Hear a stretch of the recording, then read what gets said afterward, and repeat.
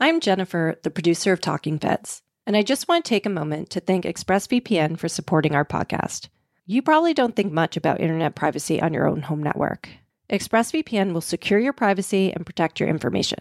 ExpressVPN works by making sure your internet service provider can't see what sites you visit. Instead, your internet connection is rerouted through ExpressVPN's secure servers, keeping your data safe and protected. Visit expressvpn.com/feds and you can get an extra 3 months free on a 1-year package.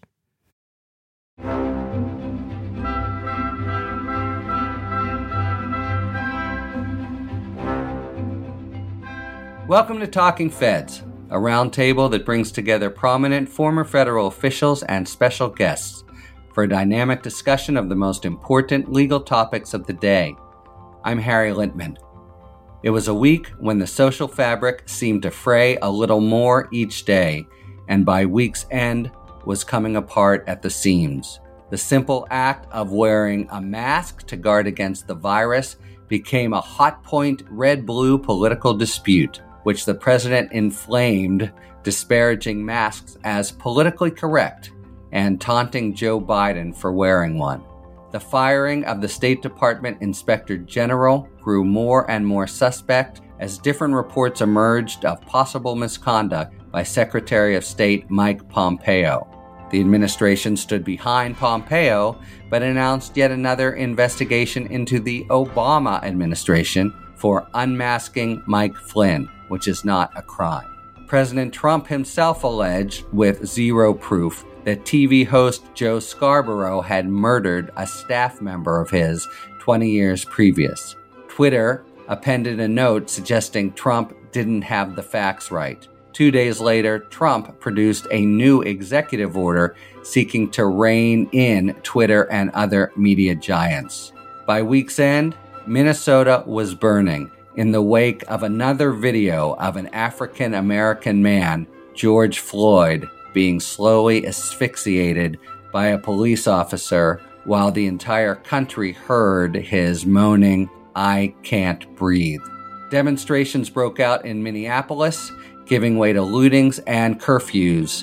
And in the following 2 days after the taping of this episode, the fires spread to over 75 cities, and by Monday morning, it was unclear when they would be contained. Today's episode you'll hear is taped on Friday, but in the 2 days since, we have put up on patreon.com/talkingfeds, where we post exclusive material for supporters, 3 different segments speaking to aspects of the Minnesota mayhem.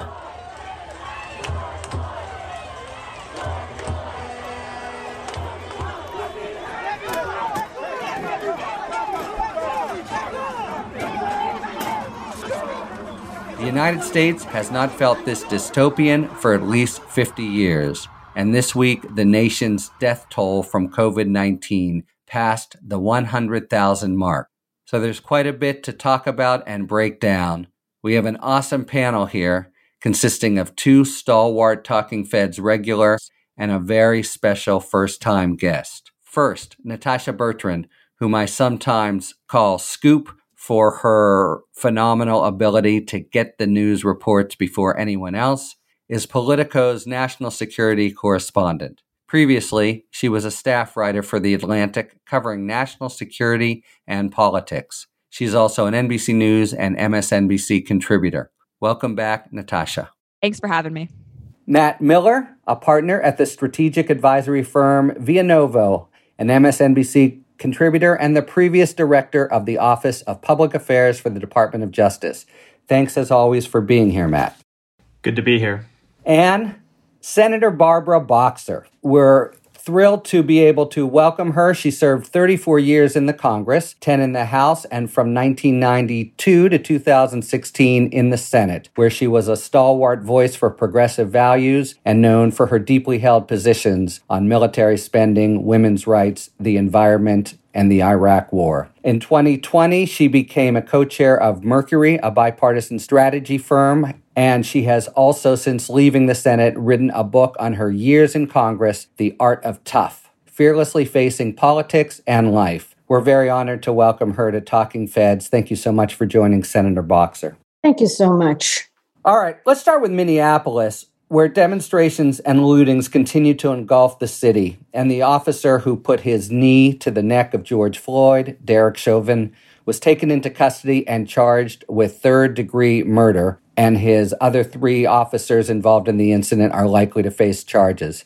I wanted to ask first, this is very hard to say because it's not a large statistical sampling, but does this whole episode and the reaction in communities across the country feel in some way linked to the virus? Well, I'll start it off. I think what we're seeing is that the virus has ripped off the Band-Aid that we occasionally put on, obscuring the underlying deep injustice in our society toward people of color. It's a never-ending cycle because of the prejudice, because of the problems, trying to get out of that cycle. And of course, when I first came to the Senate, we had the Rodney King riot in Los Angeles, and all Rodney King, I get the chills when I think about it, said, "Can't we all get along?" What an astute point. And we're just back to it. And I would like to say the difference is now, and why I think it's even more painful and horrifying is, I've served with 5 presidents at that time, starting with Reagan, ending with Obama, and everybody in between, 3 Republicans, 2 Democrats. Every president, when something like this would happen, would step out, regardless of his party, and say, we are better than this. We need to love each other and care about each other. And now we've got this ripping off of the Band-Aid with the coronavirus, which is your basic question, showing us how bad it is for people who have underlying conditions and who are those people. And now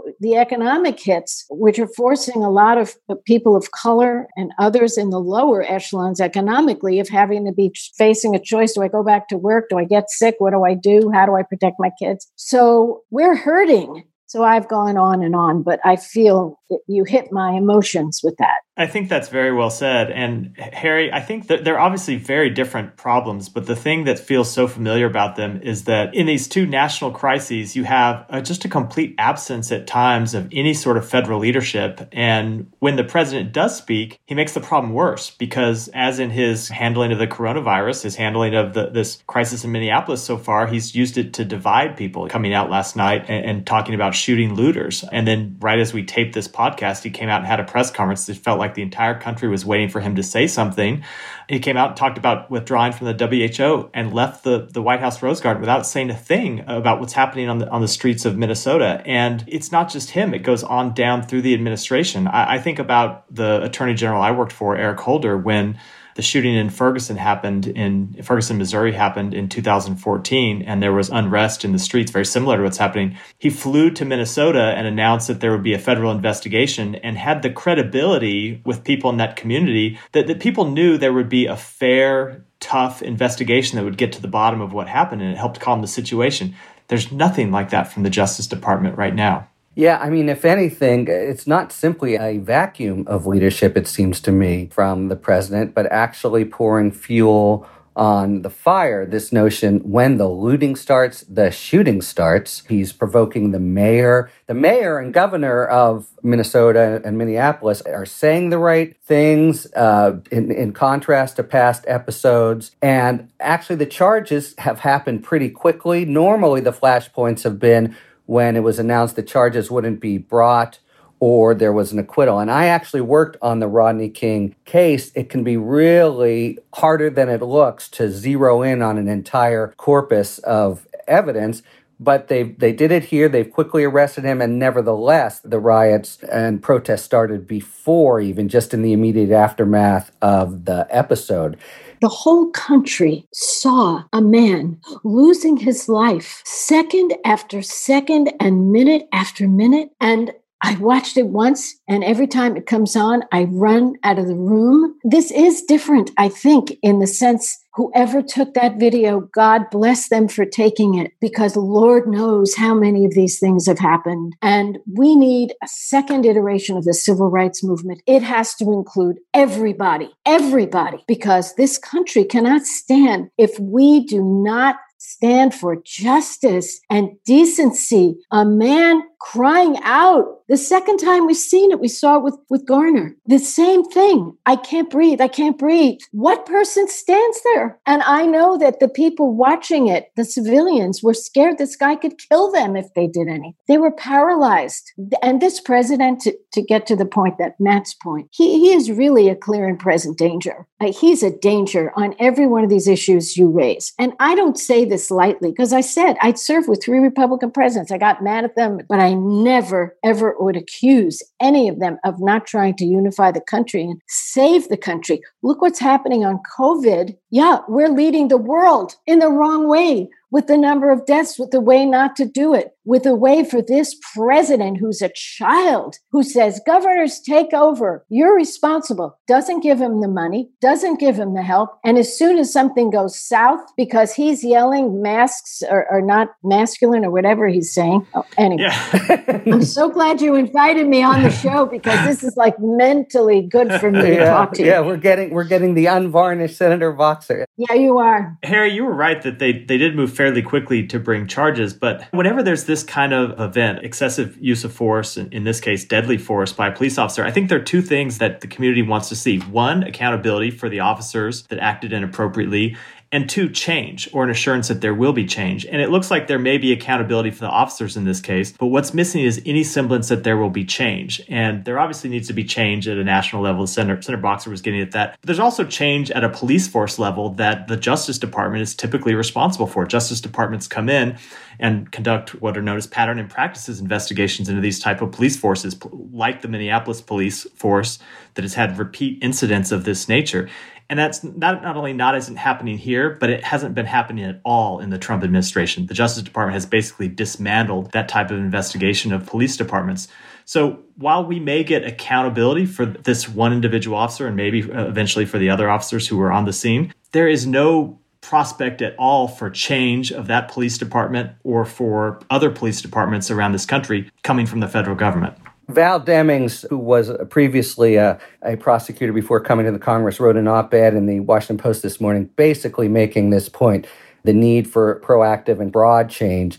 Let's stick with Trump for a second. He definitely turned on a dime once protests started, and he used the phrase, when the looting starts, the shooting starts, which was made famous or infamous by a Florida police chief in the 60s, who was known, among other things, saying, we don't care if we get a reputation for police brutality. You know, it's cynical, but you have to ask, is Trump happy about what's going on now in Minnesota and other cities? Is this a kind of opening for a Southern strategy for 2020 for him? He actually gained a few points in the polls this week and seems to be capitalizing on the terrible unrest in Minneapolis. Yeah, so I think it's a bit of both. I think that this is also, on a third point, just a distraction from the mishandling of COVID-19 by this administration. And this is a new way that he can show that he, or in his mind, is somehow being effective, saying that he's going to send in the National Guard, playing tough guy on Twitter and saying that they're not going to tolerate any kind of rioting without providing really any kind of comfort or any kind of real explanation for how things are going to change. This is just his entire MO. But ultimately, I think that it's very easy to see through him. And I feel like a lot of people in the Black community see through him. It's very obvious that he was not saying when the looting starts, the shooting starts, in the sense that it's a factual statement. Like, he is now reversing himself on Twitter, saying that what I meant was shooting begins when looting starts. There are shootings that happen when looting starts. Everyone knows that it was 2:30 in the afternoon by the time that he came up with that rationale, with that explanation. Twitter had already appended a warning to his tweet and to the White House's subsequent tweet about that comment, saying that it advocated violence. And it took him about, 14 hours to come up with a reasonable explanation for what he may have meant. It's just not credible in any sense. So I think this is part of the reason why so many people around him just want him to stay off Twitter and want him to just not comment on these situations because he fans the flames. He's known for advocating for police brutality, frankly. He has stood up in front of an audience of police officers and basically told them that it's cool or it's funny to harm the people that they take into custody. And he has shown himself, for lack of a better word, a racist with his comments about Colin Kaepernick, with his comments about patriotism. This is just not an area where he can provide any kind of real leadership. And I think that it becomes very obvious, even though he is pursuing, of course, the Black vote, which I'll note in 2016, he said the very compelling argument was, what do you have to lose? Well, no one really bought that then either. So it doesn't seem like that's going to change now. I agree. And I also wanted to say, I thought, yes, it seems part of his personality, but I don't know, Matt or Senator, do you think that in a way it's a kind of perfect appeal to his base? He's been analogized to the George Wallace of 68 or 72. Do you think that the diehard Trump people who are watching this on Fox News say, attaboy president, when he is so harsh toward the looters and doesn't alloy those statements with anything about the underlying social conditions that breed frustration in the communities of color? Well, I think without doubt, he thinks that it plays to his base to be the tough guy. I agree with Natasha. It's a diversion from everything that he's failing at the moment. Our fellow citizens are dying hand over fist of COVID, and our economy is dying. It's interesting because I want to take it way back to when I got involved in politics. It was over the Vietnam War, and people were in the streets. This was before my kids were born. And we were young people, and we were fighting for peace and justice and all the other things. And guess what happened?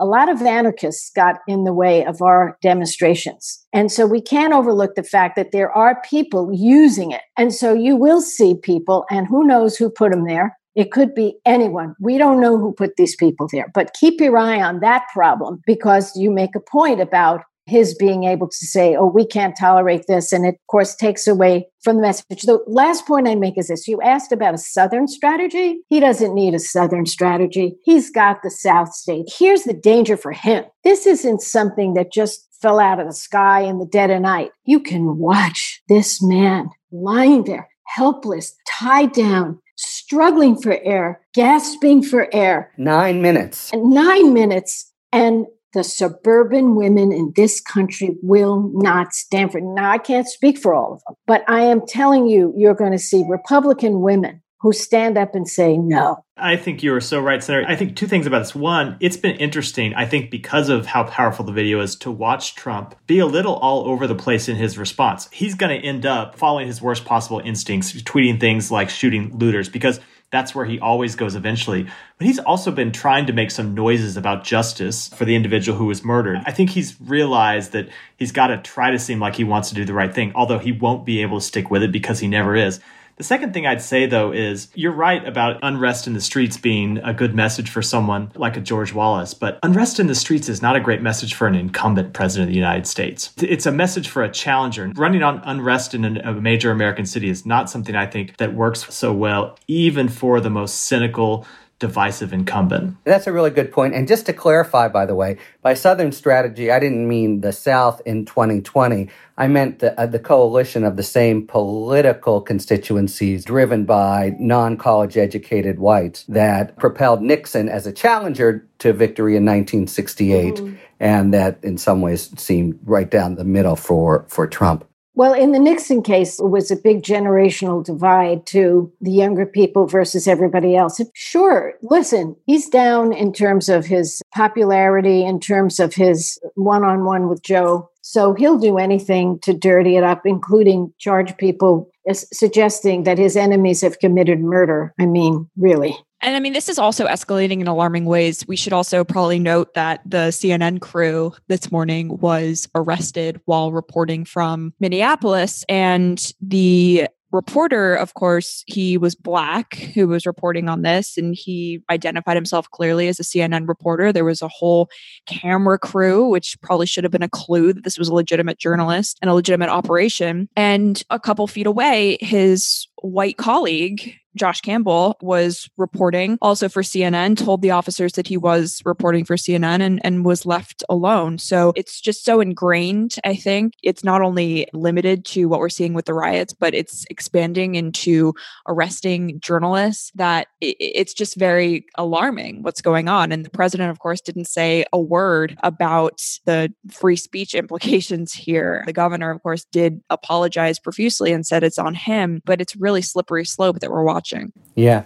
The whole thing does have a kind of open wound quality. And again, we have to note that there have been protests that have also broken out in 10 cities from northwest to southeast. So there's some possibility that this goes on for a while and even begins to appear similar to the whole 1968, to come back to that year. I know Joe Biden for so many years. And the one thing about Joe that I could say to you, I've seen it on a one-on-one. I've seen it in larger groups. He is a healer. He is a healer. And the moment has met him in that sense. And he not only knows how to heal, he knows how to empathize. And he is also an example of someone who picked himself up after tragedy, after tragedy, after tragedy, and also overcame, that stutter that he had all those years ago. So I think that's why I come back to the women's vote here, which I feel I can talk to pretty well. I think that most women and compassionate men understand the type of person we need to lead us out of this thing, because I think Matt was right when he made the point. It's not good for an incumbent to be presiding over a country that's out of control and hurt so deeply. So in many ways, Joe's personality and the way he exudes that empathy is going to be important in the campaign. All right.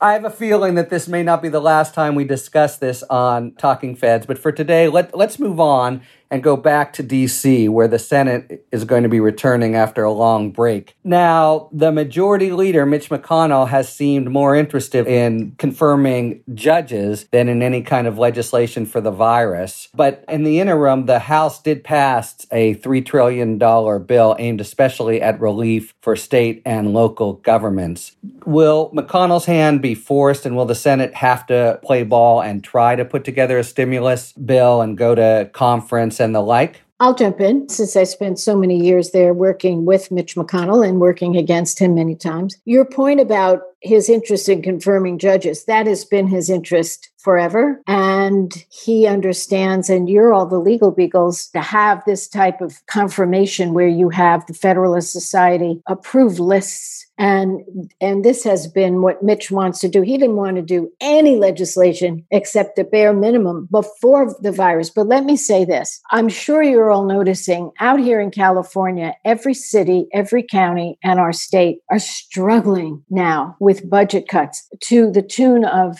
billions in our case, and even little small cities. And what does that mean? It means laying off of police officers, laying off of firefighters, cuts to education, and it goes on, and help for seniors. So my opinion is that's happening in Kentucky. That's happening in every single state. This whole country is in a funk, even though coronavirus cases may be much larger in the larger states and the coastal states and the urban states. The whole economy is wrapped around it. So I don't think they're going to have any choice. They're going to have to sit down and they're going to have to compromise. The question is, what are they going to lay down as the one thing they want to get in return? That's the issue. Yeah, I think they're going to pass a bill for the simple fact that there's a Republican president on the ballot in November and a Republican Senate where the majority is at stake. Yep. The money that they've pumped into the system so far has been somewhat impressive, but it's going to run out well before we get to November. The effects of these cuts at the state and local level is going to bite, and you're going to see a huge economic pain right as people are going out to vote. And I said it will happen because there's a Republican president, to contrast what I think would happen if there was a Democratic president. And I think if there was a Democratic president, you wouldn't see a dime from Mitch McConnell, because he'd want to let the economy crash and let the Democratic president suffer the consequences of that. And why do I think that? Because that's what he did in 2009, when the last time we were in an enormous recession and there was a Democratic president. It is completely cynical, but I do think he will eventually be forced to the bargaining table because there's just too much at stake politically for him. Matt, you're bringing back my memories, my PTSD. Sorry. No, because we had the stimulus bill. It was about $800 billion. And the only reason we got 3 Republicans. And that made Mitch McConnell really mad. It's the way we got Obamacare, as you know, barely by the skin of our teeth. And you're right. We want to do infrastructure. We want to do so much more. They put their foot down. We did bail out the banks. But you're right. He won't be able to take the heat with all of these police officers being let go and all the rest of it. And it's all going to go back to haunt Trump, even though Trump has tried so hard to lay it all onto the governors and lay it all on to everybody else. Yeah. And I mean, Republicans have already said that their political futures are inextricably linked to the president's at this point. So it doesn't seem like they're going to do anything that would cross him or jeopardize their intertwined political futures at this point. One thing I am interested in is Mitch McConnell has said that he's looking at this to be the 4th and final bill that they passed. What the House proposed is about $25 billion for the Postal Service. And as we've seen, Trump has railed against the Postal Service and sees it as a threat to his presidency because of mail-in ballots and mail-in voting, et cetera. So I'll be curious to see how the Senate grapples with that, especially since obviously whatever they do will have to have a sign off. Natasha, I am so glad you raised the issue of the Postal Service because, again, as someone who ran for office so many times, people really like the Postal Service.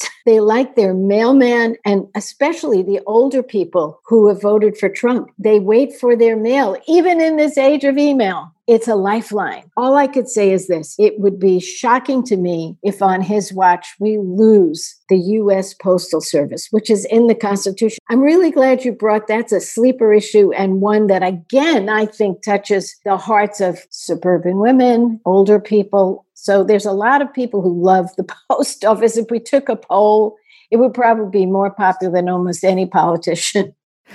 Picking up on what the senator said a couple minutes ago, can he get one thing? And McConnell has made clear that the one thing he's going to insist on, his so-called red line, is immunity for businesses against suits by returning workers who contract the virus. I mean, that proposal seems to me almost a caricature of like Republican callousness. And by the way, McConnell himself is standing for re-election in Kentucky.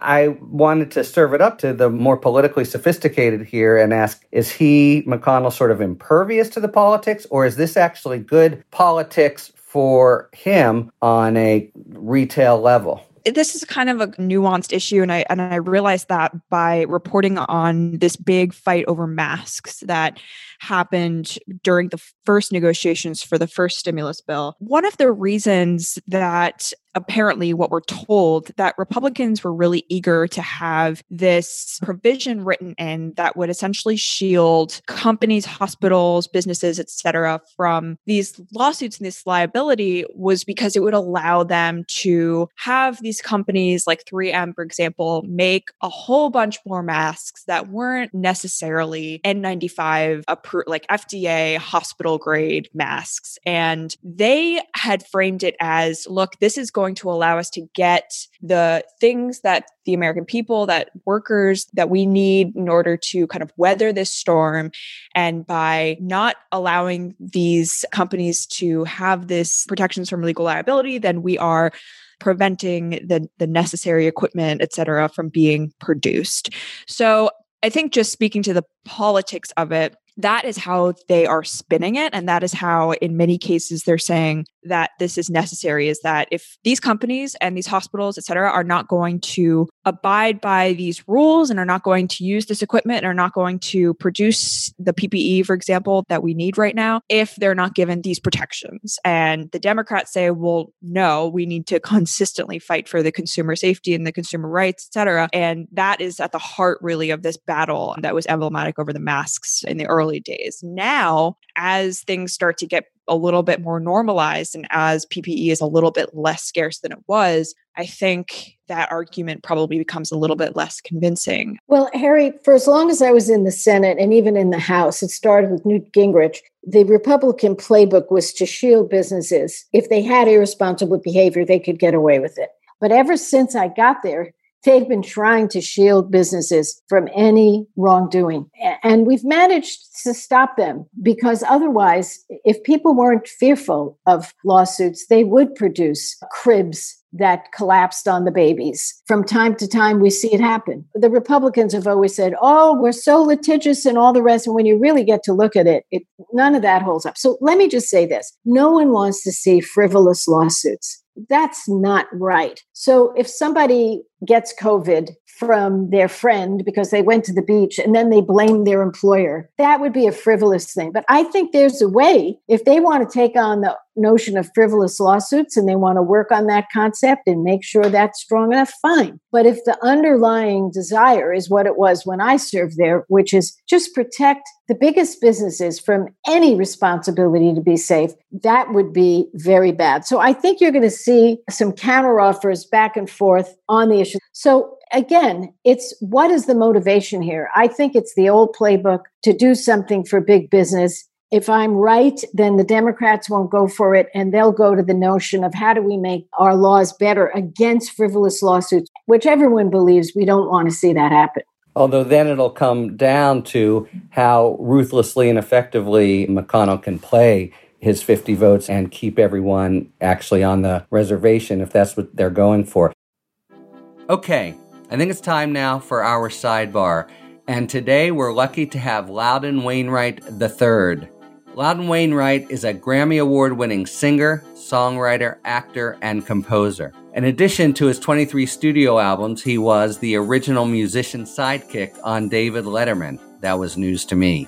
He also composes music for movies, including Judd Apatow's Knocked Up, and has been himself an actor in several of them. He's going to discuss the concept of prosecutorial misconduct and what remedies might be available when it occurs.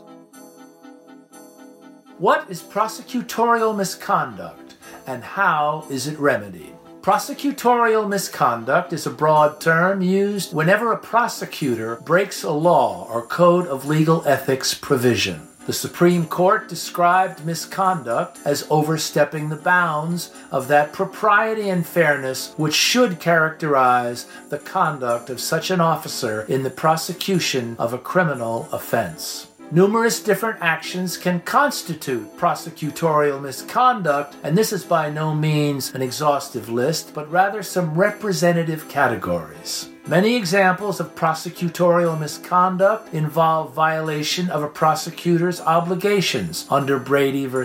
Maryland to provide the defense with exculpatory information within the government's possession.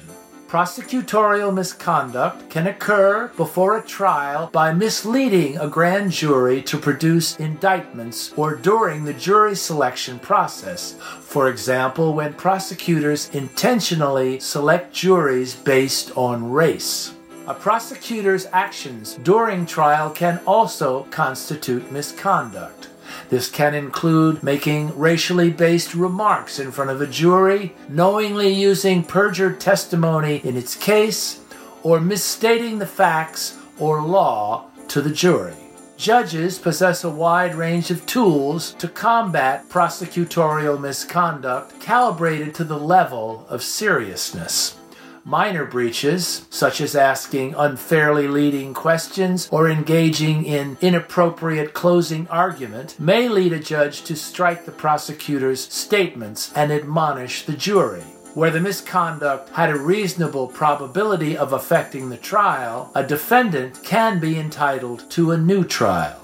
Serious breaches of conduct can result in a prosecutor being referred to the state bar for discipline, including possible loss of license. However, the prosecutors generally cannot be sued even when their actions violate a defendant's constitutional rights. This is because the Supreme Court has held that prosecutors have absolute immunity from liability for their prosecutorial acts. For Talking Feds, I'm Loudon Wainwright. Thank you very much, Loudon Wainwright III. His very full summer schedule has been curtailed by the virus, but you can check at lw3.com for his upcoming concerts.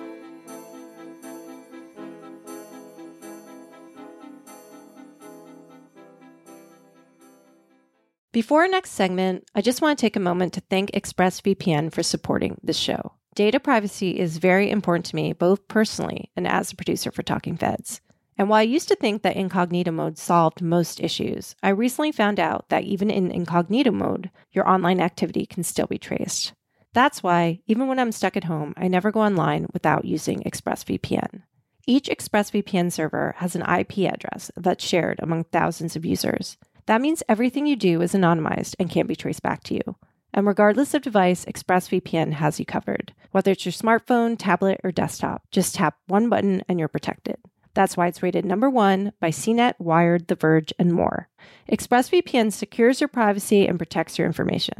Visit expressvpn.com/feds and you can get an extra 3 months free on a 1-year package. So protect your online activity today with a VPN that we trust to secure our privacy. That's expressvpn.com/feds. expressvpn.com/feds to learn more. Okay, let's move to the Mike Pompeo situation, which is an instance of the continued evisceration of accountability within government in the Trump administration. And here, the firing of Steve Linick, the previous Inspector General of the State Department. Pompeo's just been pilloried in the press. Thomas Friedman in the New York Times pinned the label "Worst Secretary of State Ever" on him, portraying him as a kind of do-nothing toady. We've heard different accounts of why Pompeo wanted the Inspector General out. Everything from the ridiculous, like little dry cleaning errands for his wife, to really important derogations of duty involving Saudi Arabia and arms sales. Back to you, Natasha. What does your reporting tell you about what Pompeo was being investigated for when they lowered the boom on Steve Linick?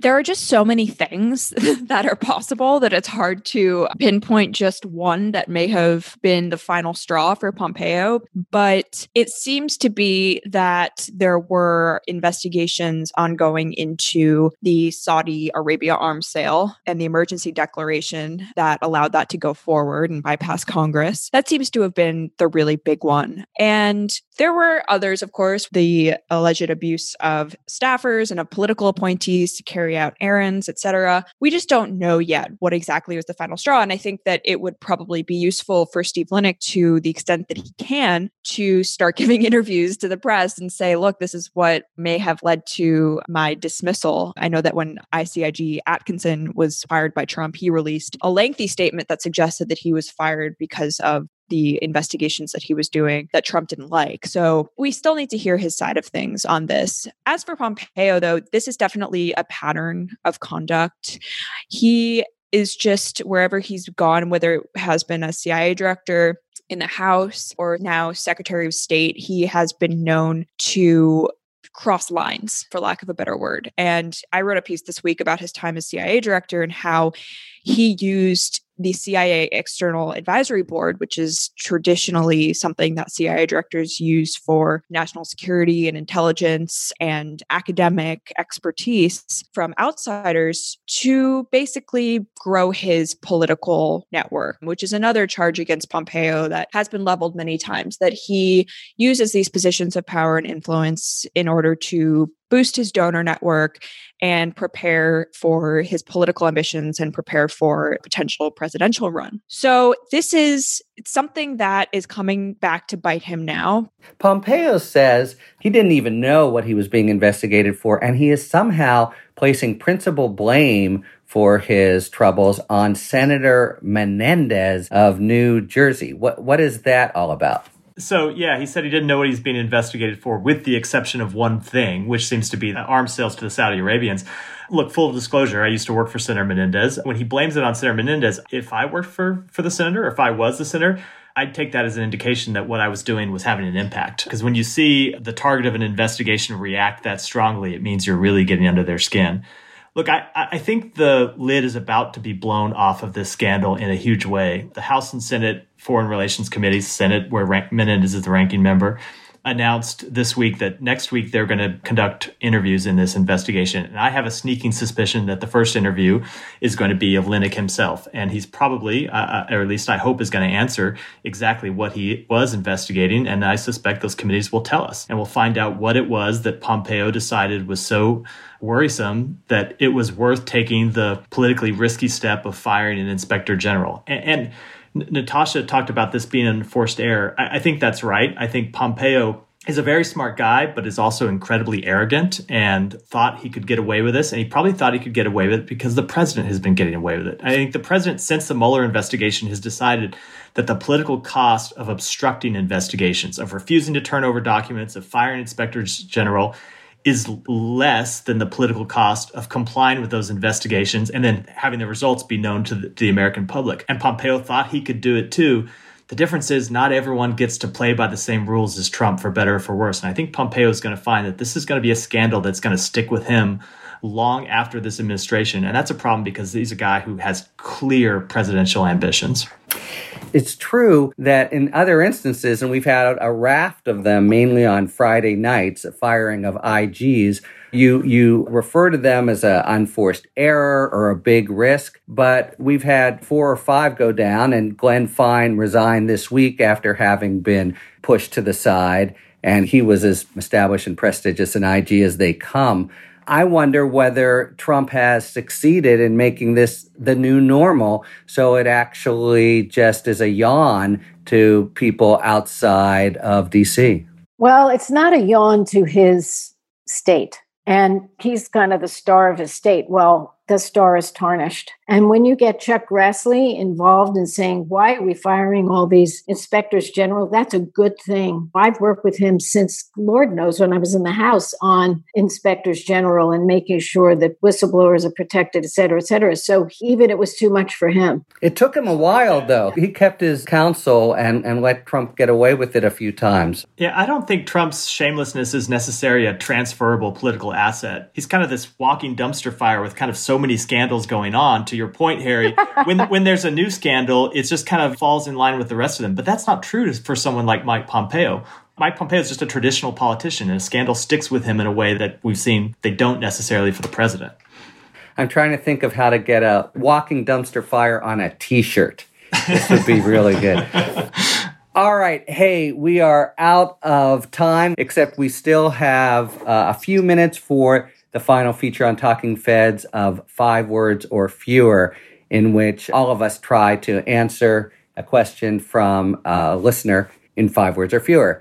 So the question today comes from Susan Early. She asked, can Congress do anything to stop Trump from firing IGs whenever he feels like it? Yes, if Senator Grassley leads. Raise the cost, but no.